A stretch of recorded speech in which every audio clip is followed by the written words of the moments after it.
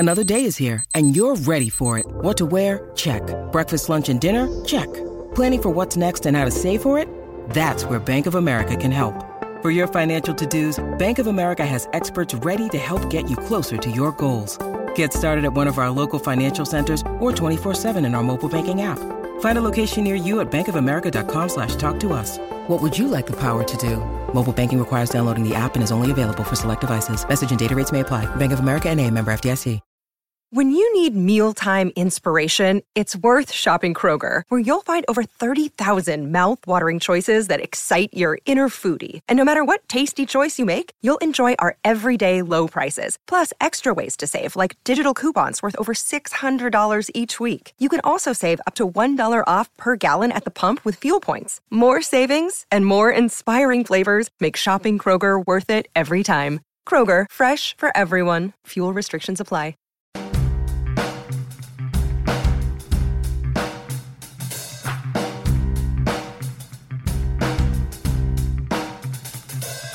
Hey everybody, welcome to Performance Anxiety, proud member of the Pantheon Podcast Network. Our guest this episode is drummer Chris Lackinac. Chris has drummed with some legendary people like Gatemouth Brown, Papa Molly, Tab Benoit, and Adam Peters of Echo and the Bunnymen and Family of God, to name a few. But his love of New Orleans jazz and second-line drumming drove him to form his band Junko Beat with Vernon Rome and Will Snowden. This episode was an education for me in a genre of music that I was not at all familiar with, but am now deeply intrigued by.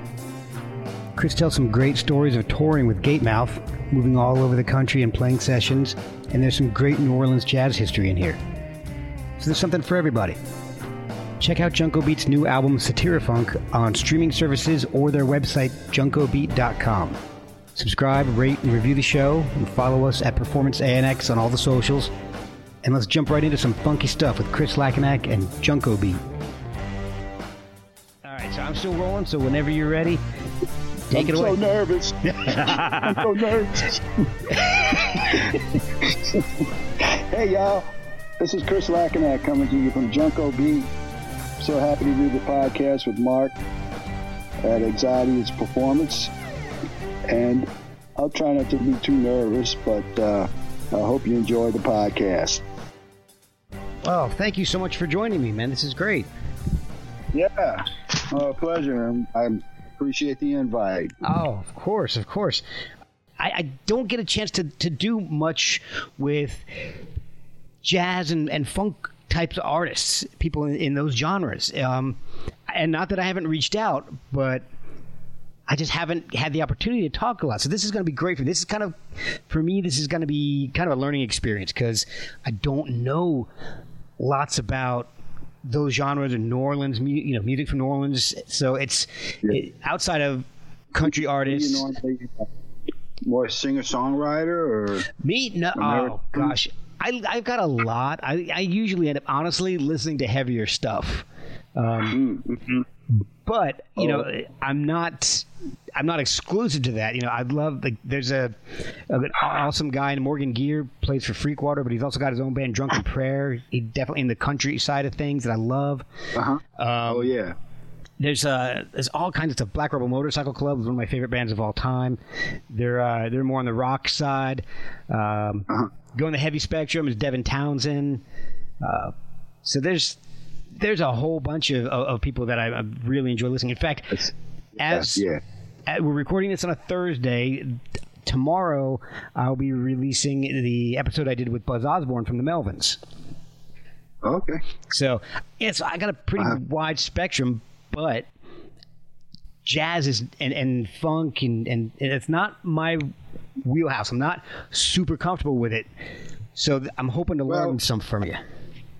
Okay, well, maybe I can, bring some enlightenment through some history or, of New Orleans music and how it kind of developed. Well, I do want to, I want to learn the influence it's had on me. Yeah, well, that's exactly what I want to talk about first is how you got into drumming. Was drumming what you started off doing? And how old were you when you started playing music? Well, I guess I kind of started off playing on, we had a little plastic Magnavox organ with the push button white and black keys on the left side and little small keys. Okay. I think I was probably 3 or 4 when I could recall paying attention to that and learning songs. And I learned I remember learning the Marines Battle Hymn of the Republic, I guess it is. Yeah. For my dad. My dad was a veteran of World War II, a Marine. Oh, wow. And, so I recall doing that. That was some of the first stuff I did, and I was kind of learning, teaching myself a little bit out of this Big Note songbook. And then, but I do recall being at a Mardi Gras parade, and my mom was holding me up so I could see the parade. So I must have been very young. And when the drum section came by, or the marching bands, I just, was enthralled by the sound and the power of it. Yeah. And, if you've ever been to New Orleans for Mardi Gras, the marching bands down here, they sound different than, like I say, a marching band from the Midwest or whatnot, due to the heavy rhythmic influences, really from Africa and the Caribbean that, have influenced New Orleans music for, I got to say, probably centuries at this point. Yeah. Yeah. Was your family musical? I mean, you said your dad was a Marine, but did he play an instrument? Was your mom musical? Yeah, they encouraged it. I had an older brother and sister that, were teenagers when the early teenagers when the Beatles came out. Okay. So, so they had records left over from that, and so I got a lot of experience through that. But just being in New Orleans, and there was a church not far from my house where they'd have second lines, and it just, I guess growing up and hearing the music constantly had an impact. Okay, that brings me to my first question, because you've actually written on this subject. And what is a second line? Okay, well, there's a couple of definitions for it, and from what one of my great teachers, Vernal Fournier, great New Orleans drummer, that made some noise in the jazz world when I took a lesson with him. He talked about the old days before, radio, that have the promoters of a dance, per se, in happening somewhere, would hire the band, and they would go from neighborhood to neighborhood and play. And people would fall in behind them and dance their way to the establishment where the dance was taking place. And they were called the second line, the second liners. And so it's not a particular type of dance. It's as individual kind of dancing as anyone could possibly do. It doesn't matter how you express it. And it's pretty amazing. And also, the other definition is for the jazz funerals, one that have a brass band and the coffin, and the coffin first, I guess, and the brass band. And no, actually, I'm sorry, the band was first when I did them anyway. Okay. And behind the coffin were the mourners people, and they were considered to be in the second line as well.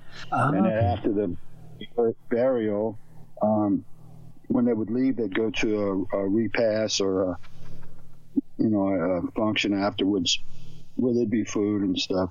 Then they would second line. The band would kick up a faster tune.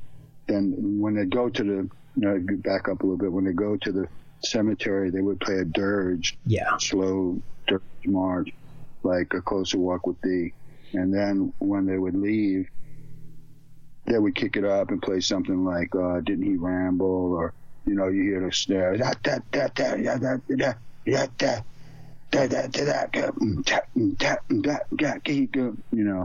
kind of a groove. Yeah. And then so they would sort of repass at that tempo, and people would dance. But like Vernal was saying, he said people didn't really dance, like all out due to the circumstances. Right. He said, but there was like one guy that would be like going crazy or something. Oh, there's always that one guy. Yeah, there's that one guy. But, it's usually me.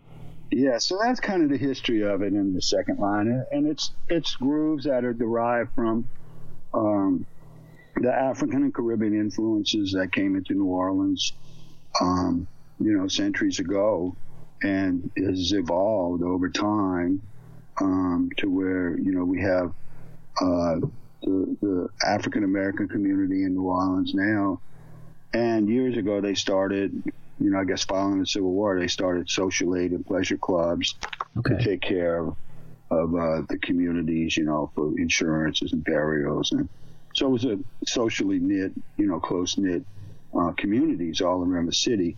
And they would have Mardi Gras Indians. There was a big connection with the Native American Indians here in Louisiana with the African Americans. Okay. And so we have these, the Mardi Gras Indian tribes, which some of them are famous. They always have bands and stuff. I think in the 70s was when they first, a guy named William Turbington, put together a funk group. He was a keyboardist behind the Mardi Gras Indians, which is mostly the percussion instruments and call and response kind of songs. Oh, okay. And he put together those first recordings, I think, in the 70s, and then it's evolved into, many different aspects of presenting that style. But you could hear like the Wild Magnolias, the Wild Chapatulas. Oh, okay. Yeah. And so those groups are, Bull Dallas and the Wild Chapatulas is probably the most famous, and that was the original recordings they did in the 70s with him. Oh, okay. They toured quite a lot. Yeah, I played some gigs with them along the way. I heard about that. So when did you start playing professionally? How old were you? Oh, I was probably, I think, high school we had a band, and we'd play little block parties and stuff. And, okay. Make like 20 or 30. Yeah. But probably about, when I was 16, 17. And then, I think I was about 18 when I landed a little gig in a hotel here, a 5-night-a-week country and western gig. Oh, wow. And did that, and then we went on to Bourbon Street and played in clubs up and down Bourbon Street while I was going to college. And then we would get house gigs. And back then there were a lot of house gigs, 5 nights a week, 6 nights a week. Okay. Then we'd have gigs, late night gigs, from 2 a.m. to 6 a.m. Oh, wow. So, yeah. So, coming up, I mean, at times, I think my record was 11 gigs in 3 days. Oh, my God. Something like that. Yeah, because I'd do the late night gigs, then I'd have a brunch, and then I'd go play a wedding, and then an afternoon party, and then a gig at night, and then, get up the next day. Oh, my God. It used to be crazy. The work, there was so much. That's awesome, though. That's pretty wild. That's I can't even imagine. Yeah, keep going. I mean, it's a lot of playing. Yeah, I mean, that's like running different groups too. Not the same group. It's all different stuff. God, I mean, and I mean, playing drums for that long. I mean, I imagine doing a normal gig is like running a marathon. You're like running a marathon for 3 days straight. Yeah, I was a lot younger then, though. But nowadays, like before the lockdown, I've been playing little gigs down in New Orleans and stuff, and for tourists, and they're long gigs, 6-hour gigs. God. Sometimes I do a double, 10 hours, 12 hours, same club one time, And but I'm grateful for it because that's how I put this record out. Oh, yeah. Imagine. I want to find out about some of these amazing people that you've played with, because I was looking at what I'm sure is a very short list. And some of these guys are... That's not... Yeah, some of these guys are amazing, like Gatemouth Brown, Tab Benoit, yes. Wolfman Washington. Uh-huh. That's just... these guys are legendary. That's all lies, though. I didn't really do that. Oh, okay. I'm just kidding. Sorry. I hope you listen to that. Best lies ever. Yeah, I have had the honor of playing with all those people. That's got to be insane. Yeah, and a few others. Yeah, I spent some time on the road with, Henry Butler, for instance, who was an incredible pianist in New Orleans. He just recently passed away. I'm sorry. Oh, gosh. Yeah, he had stomach cancer. But, I did some with him, Papa Molly. I guess those were the last two people I've been out with. But I've mostly been staying close to home. But it was a real treat playing with all those folks in one form or another. Most of those gigs were road gigs. Yeah. And, it was, you got to have some incredible I love stories. that kind of life. You got to have some great stories then. Well, stories about being on the road with a Gatemouth. I mean, that's to me, that's amazing. Well, yeah, Gatemouth. We once, I was playing with a singer here in New Orleans, Juanita Brooks, and we had a little tour in Europe. And so we got on a bus. It's one of those summer tours. They line up for New Orleans musicians all the time. Right. And there were 5 bands on the bus. And I wasn't playing with Gate at this time, but Gate's band was on the bus. We had the Harlem All-Stars from New York City. Oh, yeah. And their average was probably about 80. They had played with Billie Holiday and Count Basie and all these people. And so we're all on the bus, and we had a brass band from New Orleans too. Big Al Carson was playing sousaphone. He's kind of a legend down here now. He's just he doesn't do that anymore. He just sings and entertains. Okay. But we're on the bus, and slow down. Okay, everybody off the bus in the restaurant. Okay, everybody back on the bus. And we're talking about 35, 40 people. And so Gatemouth band starts to move like we're cattle, like woo. When the bus would slow down and all. And Gatemouth went back and said, knock that, move it off. Juanita might think you're moving at her. Oh. Juanita was kind of a big girl, but that's what was not what it was about. But by this time, man, all the Harlem All-Stars started doing it. The 80-year-olds. They couldn't say anything. So, man, the whole tour, like, every time you'd hear the motor, you'd hear, it sounded like a whole word. Yeah, that was pretty funny. Oh, my gosh. I ran into the guitar player, Al Casey, like a year later in New York, and he was so old that he didn't quite remember me. And I'm like, yeah, man, I was on the Mood Tour with you. I was like, oh, yeah, that's right. The Mood Tour. Drank the vodka in the airport. Yeah, that's right. Yeah, that's just one. Oh, man. I'm going to have to resurrect a Mood Tour somehow. The Mood Tour, yeah. That's and then when I got back to the States, and I got in I was playing an original band from New Orleans, Tribe Nunzio. 2 days later, I jumped in the vehicle, and we're driving out to Colorado to play. We stop on the side of the road. There's this huge valley with thousands of cows. And I don't know, I was just, I was still doing the cow thing. So I did a couple of moves. And next thing you know, there's like thousands of cows running towards us. This huge valley, all of them moving and everything. I'm like, this is crazy, man. Oh, my gosh. So we got... That's my cow stories. It's the first time I've ever had cow stories on the show, so that's great. Okay, all right, well, we're the first. Yeah. At what point did you go from New Orleans and to moving to New York City? Okay. I was in my 20s, I guess. I really kind of started gravitating towards jazz. Okay. More than when I was growing up. It was a bit of rock. And then, I always loved jazz. And I met a friend of mine who worked at a record store. And he started, a little older guy, my friend Dale Peterson.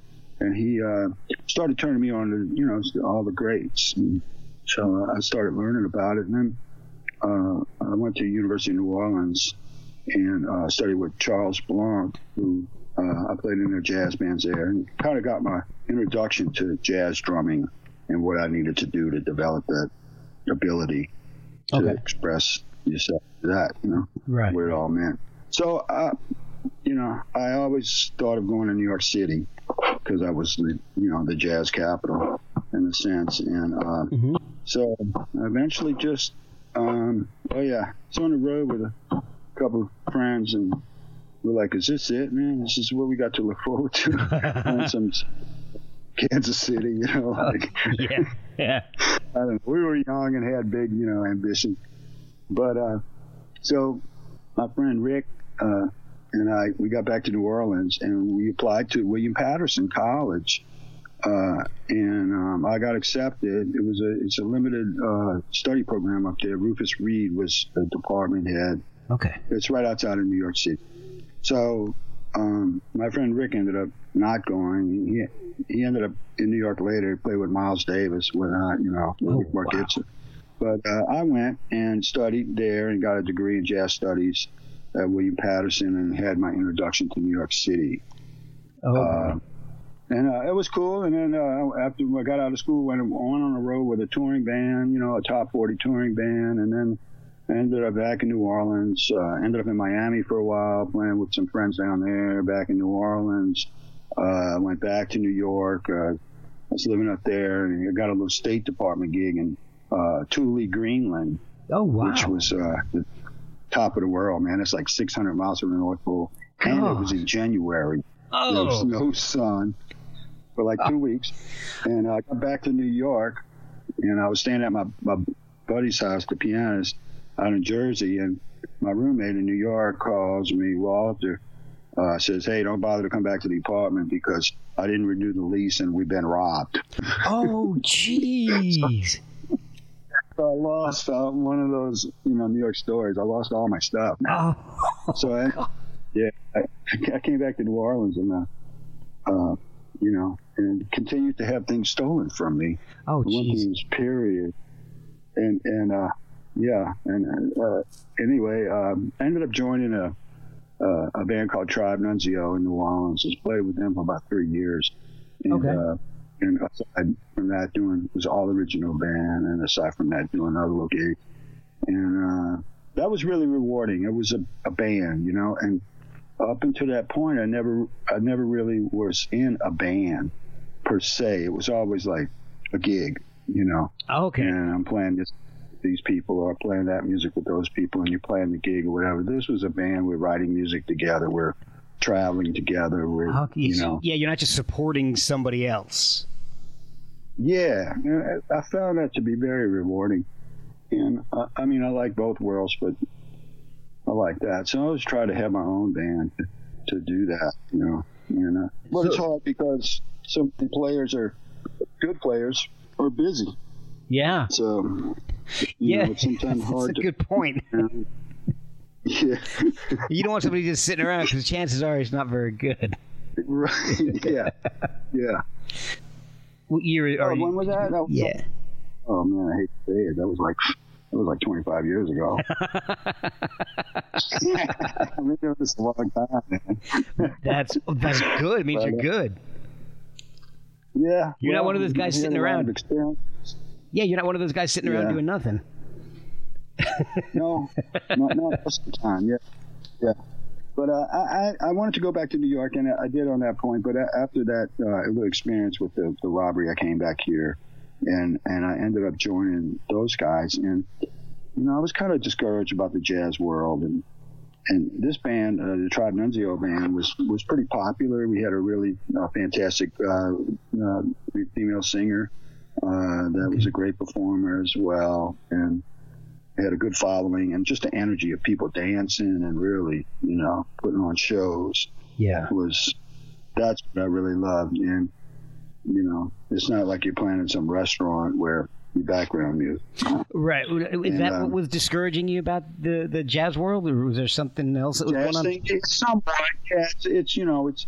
I mean, don't get me wrong. I mean, it's, you know, this incredible music coming out of jazz players, and then again, not incredible too. The ones that listen can play, you know. But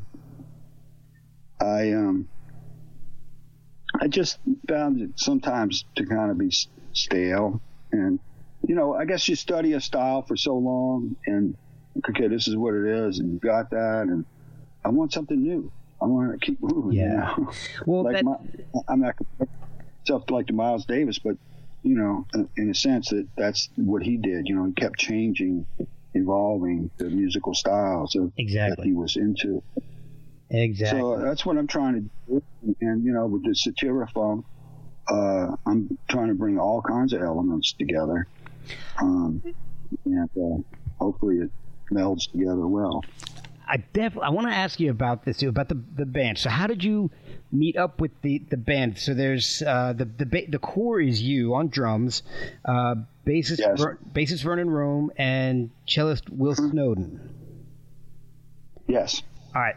Yeah. So the first question I have for you is, what is Junko Beat? What does that mean? Okay. Well, there's a song that was around New Orleans called Junko Partner. Okay.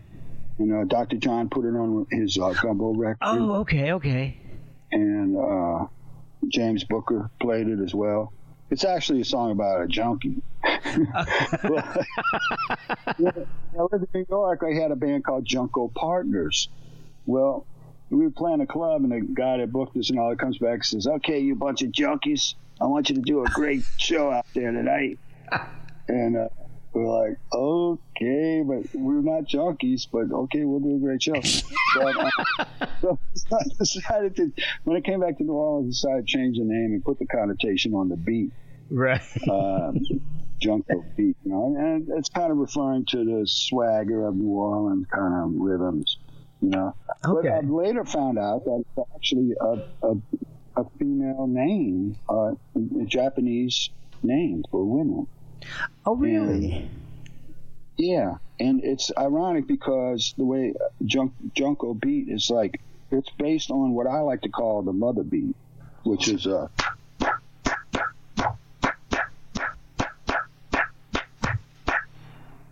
Okay. And that rhythm is in every culture in the world. Oh, really? Every culture has that rhythm. And wow. Some people say it's half clave, or the clave is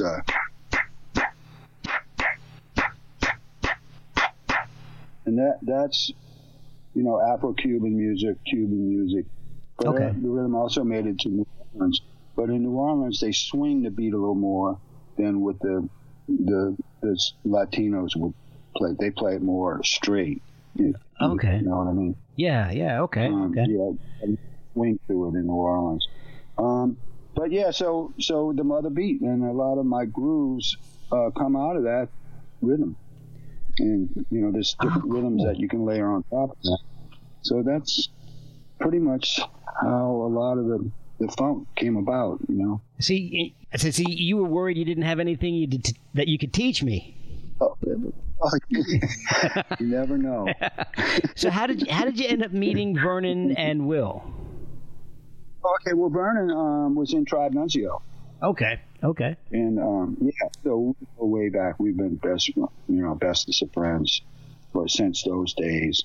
And he went on to take a job with the State Highway Department, and so he's left the New Orleans thing. When I moved to let me back up a little bit. When I moved to New York City, the band was still going. I left the band for various reasons, and they continued on for a couple of years, I think, and then it folded, and he went to work for them. But when I came back to New Orleans, we got together and played some music and enjoy it, and so we started working on bass, and I met Will.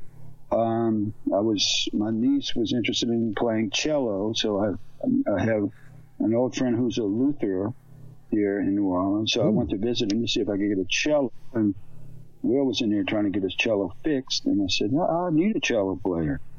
And he said, "Oh, really?" I'm like, "Yeah." And he was a public defender in Orleans Parish at that time. Oh, wow.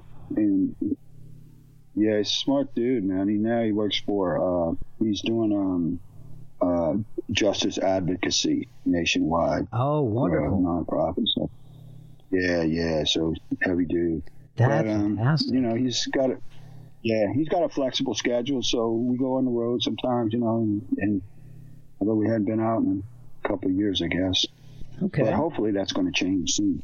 Well, yeah, hopefully this record will So when you really guys get out there a little bit. Yeah, hopefully things open up a bit too. I mean, that would help out a lot. Too. Yeah, yeah. So when you guys got together to just, I guess, feel each other out, did you have an idea of the sound you wanted, or did it just kind of spring up organically?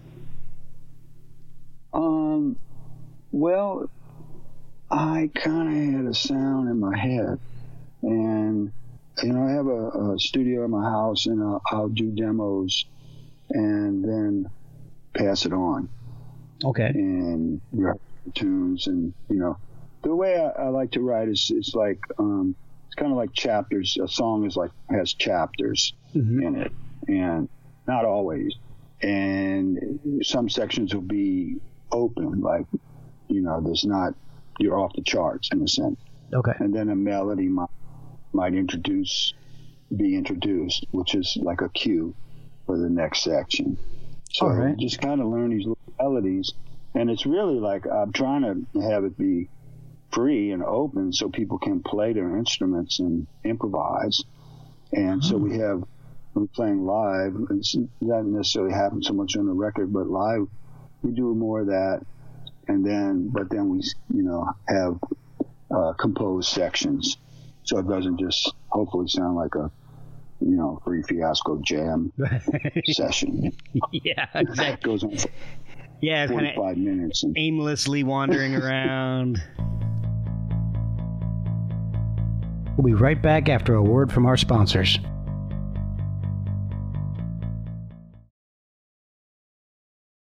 I remember I played a gig here in New Orleans with some friends of mine, and we started playing, and we didn't know what we were going to play. We just started jamming in this club, and we played the same song for 45 minutes. Oh my gosh. That's all. That could go either way. That could be amazing or just a train wreck. Yeah. I think it was pretty cool, though. I think people got going. Well, one thing that I've noticed that I've had a couple people on who said they've done stuff like that. Like I had Trey Gunn on, and they said that when they did the King Crimson, the improv stuff, that was legitimately improv. And he said sometimes it was great, sometimes it was terrible. But I found that if you're competent at your instrument, a lot of times it'll be at least listenable. So it usually goes off the rails when somebody gets completely lost. Yeah, that would happen. Yeah. But, that would happen. But it's the whole trick is listening and fitting in. Yes. Yeah. God, it's like Rufus Reed would say, man, when I was in school. It's just 75% of your attention should be on listening, and 25% on what you're actually playing. That's good. That way, that's good.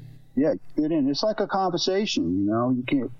If four people are talking and having a back and forth, and everybody has a window to speak and all, and then all of a sudden somebody comes up and starts, oh, what are y'all talking about? And then just ramrods the conversation, and anybody can't get a word in, and they're just rambling on and on. It all goes south. Walk away. Yeah. It's the same with music. That's just kind of how it works. And jazz is beautiful like that because you get that interaction, and so you never know what's going to happen. Yeah. Like I recall we were playing. Tribe Nunzio used to do that a lot. We'd go off sometimes, and we were playing a gig in Jackson Hole, Wyoming. Oh. And they were having a Native American show, like a product show or a trade show. Okay. And they all came into the club that night, and they were dancing, in front of the band. And Vernon, who is part American Indian, all of a sudden he goes up to the mic and he starts like, hey, no, hey, no, hey. Oh. I don't know what he was doing. Wow. But, some kind of Indian chant or something. Yeah. And the Indians were going, and we all looked at each other and said, well, I guess we got to go with him. Yeah.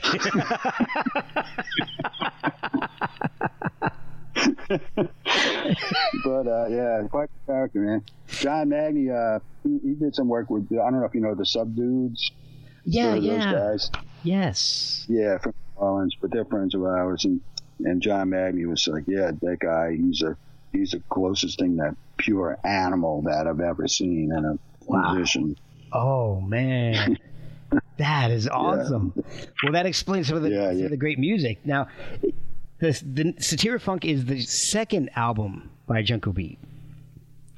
That's correct, yeah.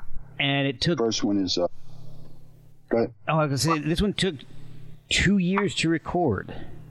Was everybody just busy, or were you guys just playing out that much? What was going on? Why did it take 2 years? Well, that's a good question. Let me try to answer that.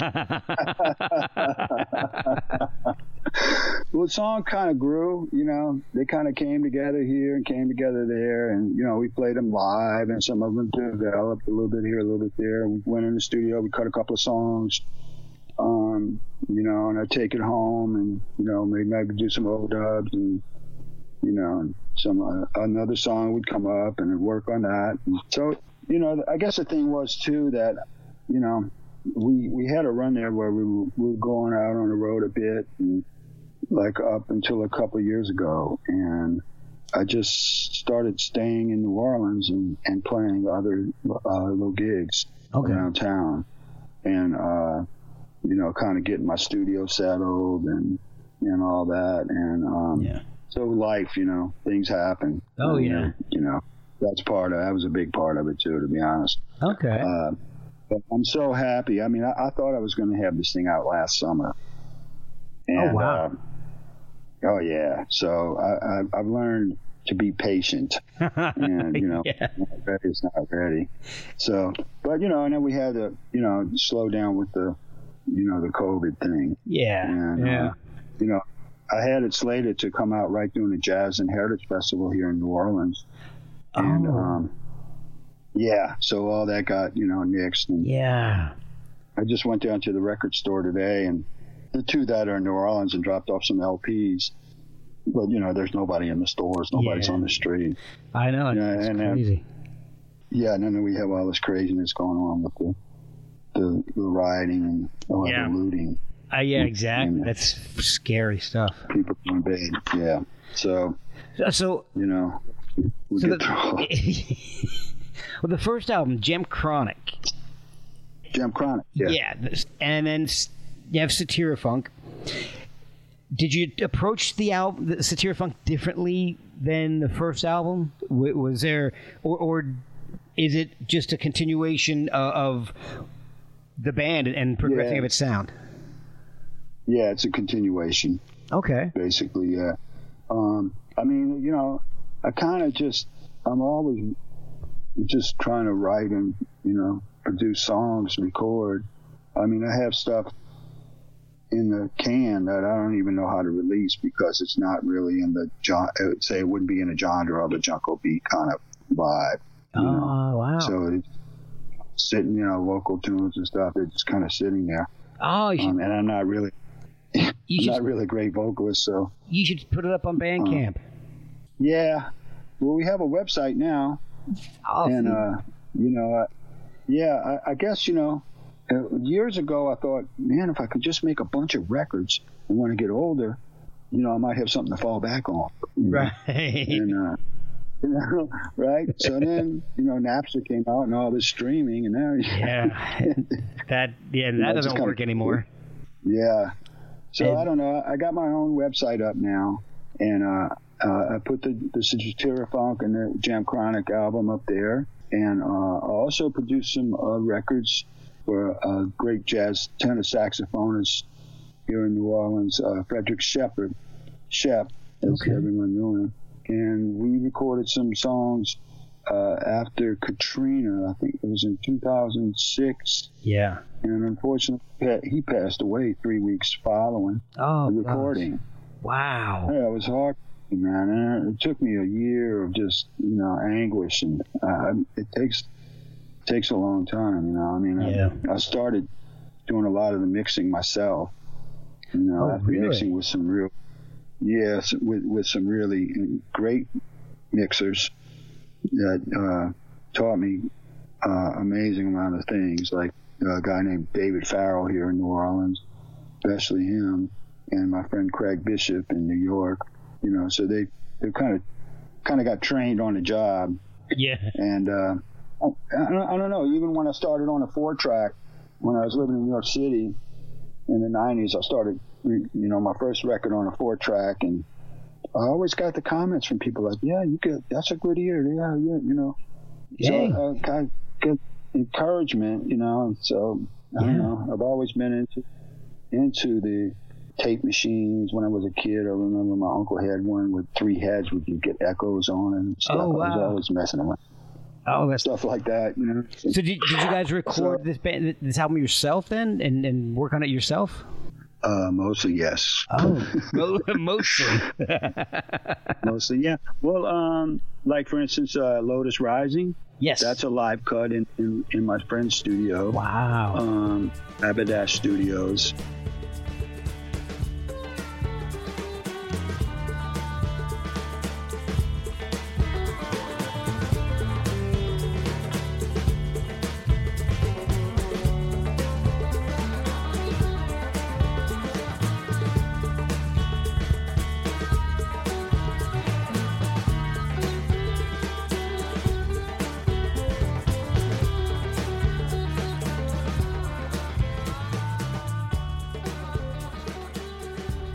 And let's see, what other tunes I'm thinking of? Voyage to Golden Green. That's like half studio, half live. Oh, I love that. I merged them together, so I don't know if you listen to the things here where the sound changes. That's awesome. I didn't even realize that. That song, I love how that song just builds. That is such a great track. Oh yeah. Thank you. Yeah. I also love Land of Milk and Honey, because that to me sounds a little bit like late '60s psychedelic gets in there, along with the funk and the jazz. Yeah, like Traffic. Remember Traffic? Yes, exactly. The High Heel Boys. Yeah, the Low Spark of High Heel Boys. Yeah, crazy, man. What a crazy tune, because I had the rhythm track with the sitar sounds. Yep. That I got off my keyboard. I make a lot of loops and samples and stuff. So I had that, and then I put down some drums and stuff. And one night I'm sitting around, and I don't know. Let me go upstairs and turn something on, and turn on my keyboard, and I played that solo, that Moog solo. Oh, wow.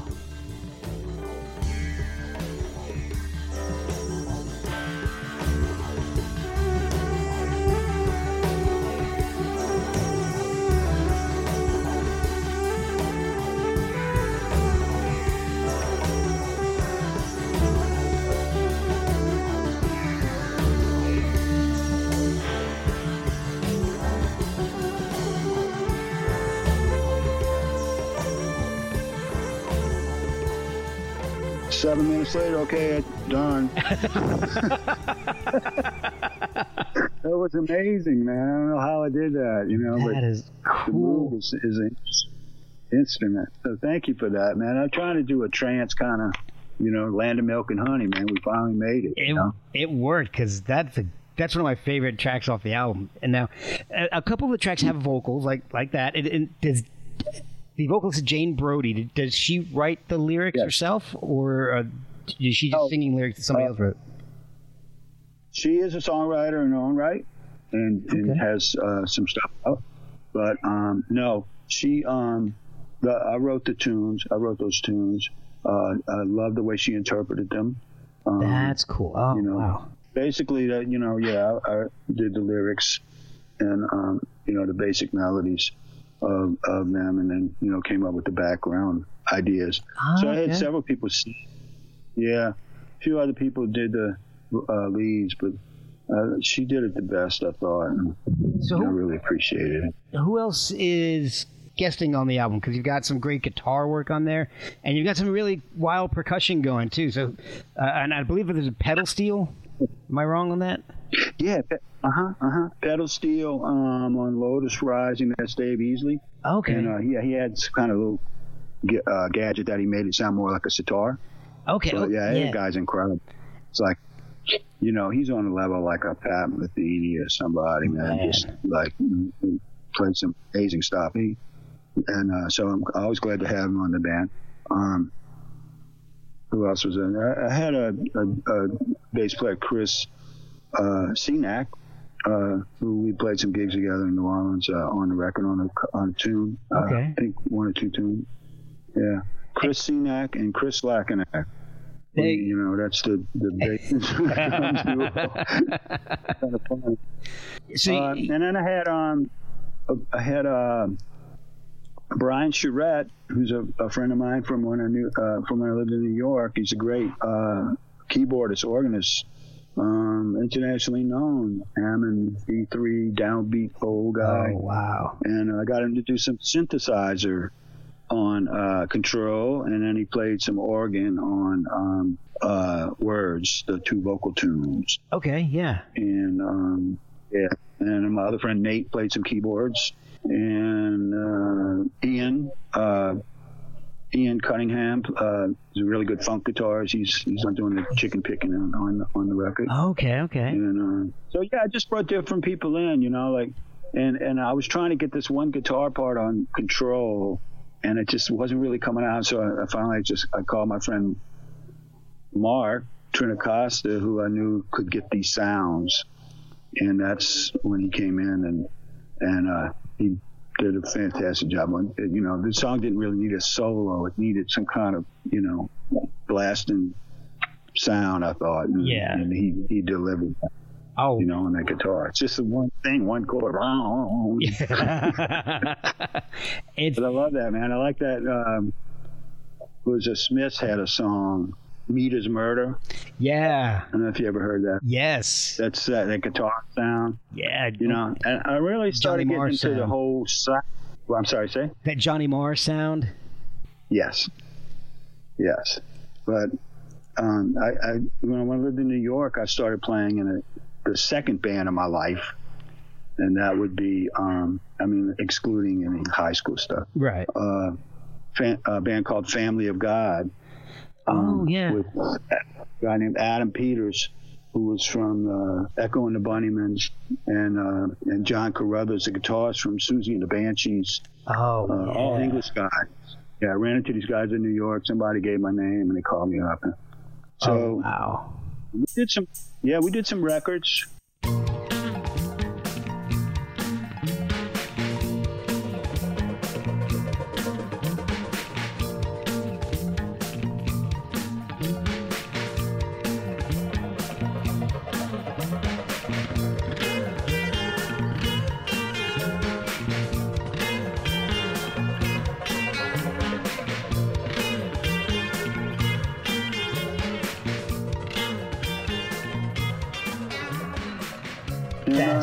That's awesome. Yeah, it was a pretty cool band. Yeah. And I learned a lot from Adam. He's, he had a great work ethic. 10 a.m. he's in the studio. He works all day, and I'd go down and put some drums down for him and stuff. But that was back in the day of ADATs. Oh, okay. Before the computer. Yes. Yeah. In the 90s, and so, we didn't have all that digital editing, man. You got to lay it down and lay it down right. Yeah. Oh, man. I've always strive to get my playing to that level. Yeah. And you had limited number of tracks you could use. Yeah, that's true. Yeah. So the first record I did, Primatica, I called it, was done on a ADAT, carrying it around New York City to people's houses, like, hey, can you put this part on for me? Oh, wow. Man. Yeah, it's a lot of, it's just a lot of fun, man. You get to hang out and create music and sounds. And so with the way recording is now, and you basically do it in your house, is it harder to edit stuff? Because I know when you have limited number of tracks, at some point you're just kind of like, all right, that's enough. If I'm going to do any more, I've got to actually take things out because I don't have any more room. Now you can layer drums upon drums upon drums. Does it get harder for you to edit? No, it's actually easier to edit now. I mean, with the way the screens are set up. You know? But personally, I like not to have to edit. Right. Yeah, I can imagine. Yeah, but but I do. For instance, Voyager Golden Green, from a studio version to a live version. That's true. And I read some stuff about some Miles Davis records and stuff, and how they did all this editing and everything on those jazz records. I'm thinking, well, wait, if they can get away with doing that, then ultimately you want to get the best performance you can and get the spirit on tape or hard drive, whatever you put it to. But the feeling of that's what that's what comes through. You can have mistakes or whatever, but hopefully not blaring, but that's what you need to get on the tape when it's magic. And you can feel that when you're recording. So once that's done, though, as a producer, you want to make the best sounding record you can. So there's a lot of tools you can use to kind of enhance the actual sound of the instruments, of course, and how it all comes together. So if somebody played a wrong note that sticks out, well, you just take it out. Yeah, that's a lot easier now. Well, I really love the album. I mean, and I listen to Gem Chronic too. And what I love about the band is that the music is energetic, but it's not like heavy. It's not like like a metal album where it's energetic just because it's furious. It's energetic, but it doesn't have that heaviness that you don't always want. I mean, particularly for me on Gem Chronic tracks like Fatima.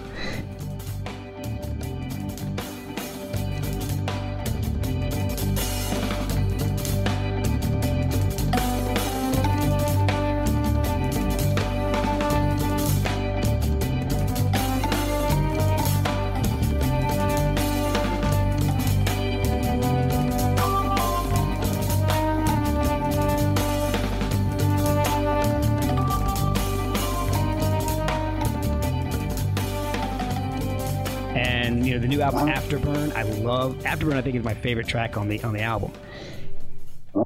Cool, man. And I went out on that one, man. On the chorus, I got there's probably 11 different instruments in there. Wow, jeez. You can't really decipher all of them because they're all mixed.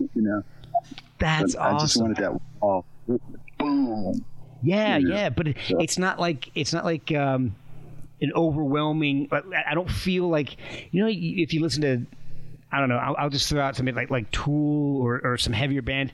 It just sounds too like it sounds oppressive almost. It's heavy. You're almost like you're weighed down by it. It's not, because you guys keep a groove going with it. It's not just pummeling you. Yeah, I think you hit it on the head, because it's the underlying rhythm, the African sensibilities and the Afro-Caribbean sensibilities in the rhythms that, and the bass that is laying everything down. And, plus I don't have that guitar. Right. Those groups, they have the heavy metal guitar, the, heavy sounding guitars. I didn't really use the only song I used that on was In Control. Yeah. And it wasn't real. Yeah. I did put some fuzz guitar in Afterburn, though. Okay. Yeah, and it's, well, but it's not mixed in there. Yeah, and it's not that super heavy bombastic stuff. It's very tasteful, and it's not there to be the focus. Yeah. Thanks. Yeah. So where can I learned a lot of that from my friend Adam Peters. Oh, okay. He dealt with sounds and stuff, and he's he was kind of like, he was a prodigy, man. That guy, I think when he was 18, he wrote and conducted part of the London Philharmonic for that record, Ocean Rain. Oh my God! That was a big record for Echo and the Bunnymen. And So, you know, he was going out on his own with his partner, lyricist Chris Brick. And we did some good shows, you know. We had a good little run, but I don't know, man. We had the big wigs from the big record companies come to a show, and Adam had laryngitis and tried to get a steroid and make the gig, and cracked. And they said, nah. And then the wind went out of the sails, man, and pretty soon, you know. Oh, that sucks. So, yeah, it really did suck. Man. So there's about 3 records out. That they had a record out before I joined them that just Adam produced himself, and then I think the 2 records I was participating in along with the rest of the band members. But that was a fun band, man. It was like a band, you know, with rehearse, go up heavies, as they would say. Yeah. I noticed something, and I want to ask you about this real quick, because I've kept you almost an hour at this point, so I don't want to take your entire night. But I did see that you've been involved with several musicals and reviews, and one was called Always Patsy. What is that about? Oh yeah. Oh, okay. Yeah, Always Patsy was a show about Patsy Cline, and it was portrayed by you know, a woman playing Patsy, Margaret Bolton, she's incredible, man. She just did an incredible job. She was on San Francisco, and Carolyn, which played the part, her best friend. Well, I say best friend, but a friend that she had met when she was traveling, and they kept in touch their whole lives. Okay. So she kind of foiled Patsy, and we were in the, you know, it's like a country band, and my friend Dave Easley was playing pedal steel. And I'm like, hey man, you want to come play on my record? That's awesome. I got a gig next week. You want to come play?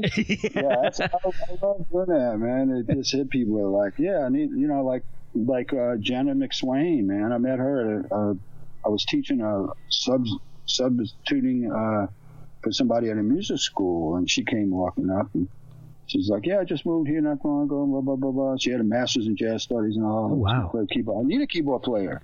Yeah. Why don't you come over?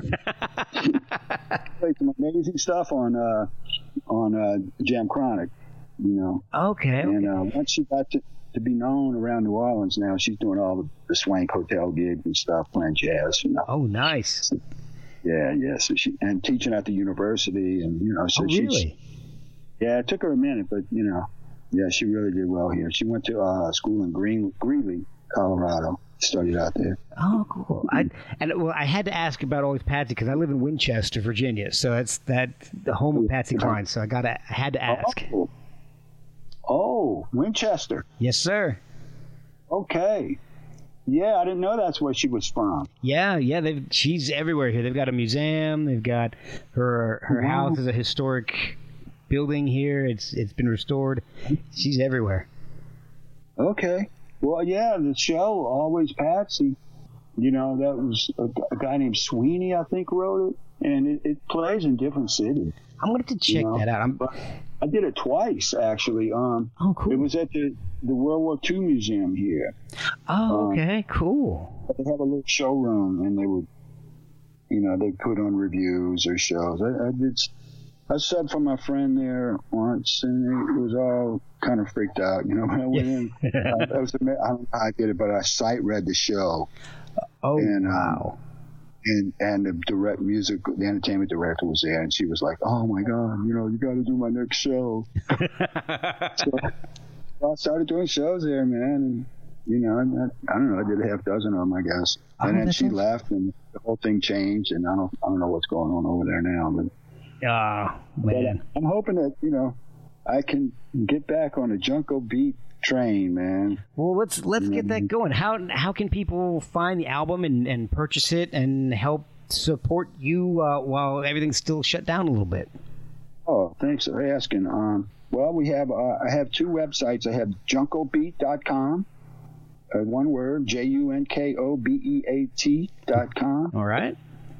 And that's all about the band, and there's links there to the buy page, and you can download, or you could get the Satir Funk LP delivered by mail. They're 12-inch vinyl, full length. Oh, nice. Or CD, or you can just download the whole album. And we are going to release the song "Control" as a single. That's going to probably be out about now. Excellent. This is 6 weeks later. And yeah, and also Drum Parade Records is the label called.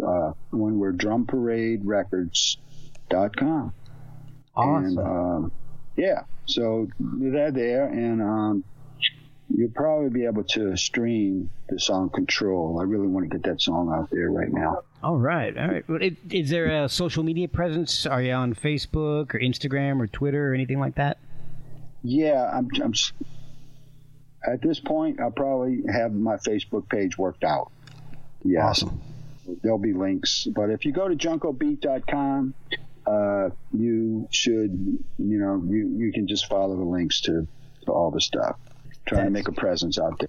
Finally getting it together, this time off has allowed me to do this, because actually before this had happened, I was playing so many gigs that I just didn't have time. I know the feeling.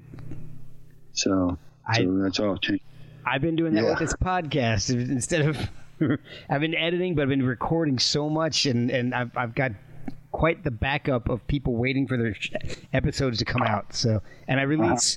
I haven't missed a week, but I just have more shows than I have weeks, I guess. Yeah. I don't know. We'll catch up one day, I'm sure. We will. Well, Chris, thank you so much for spending so much time with me and telling me some awesome stories, man. They were great. Yeah, man. I hope you can use it and try to make me look good.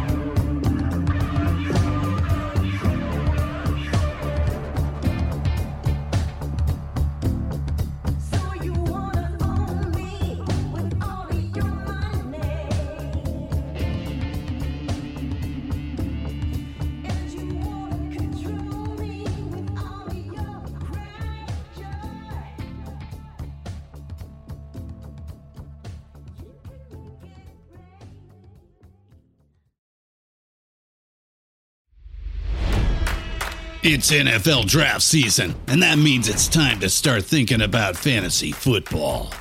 FantasyPoints.com features industry-leading experts and prognosticators using proprietary hand-charted data to help you score more fantasy points. FantasyPoints.com is the place to go for whatever kind of fantasy football you play. Whether you play fantasy football, daily fantasy sports, or do a little bit of everything, Fantasy Points has the meticulously researched content to guide you to victory.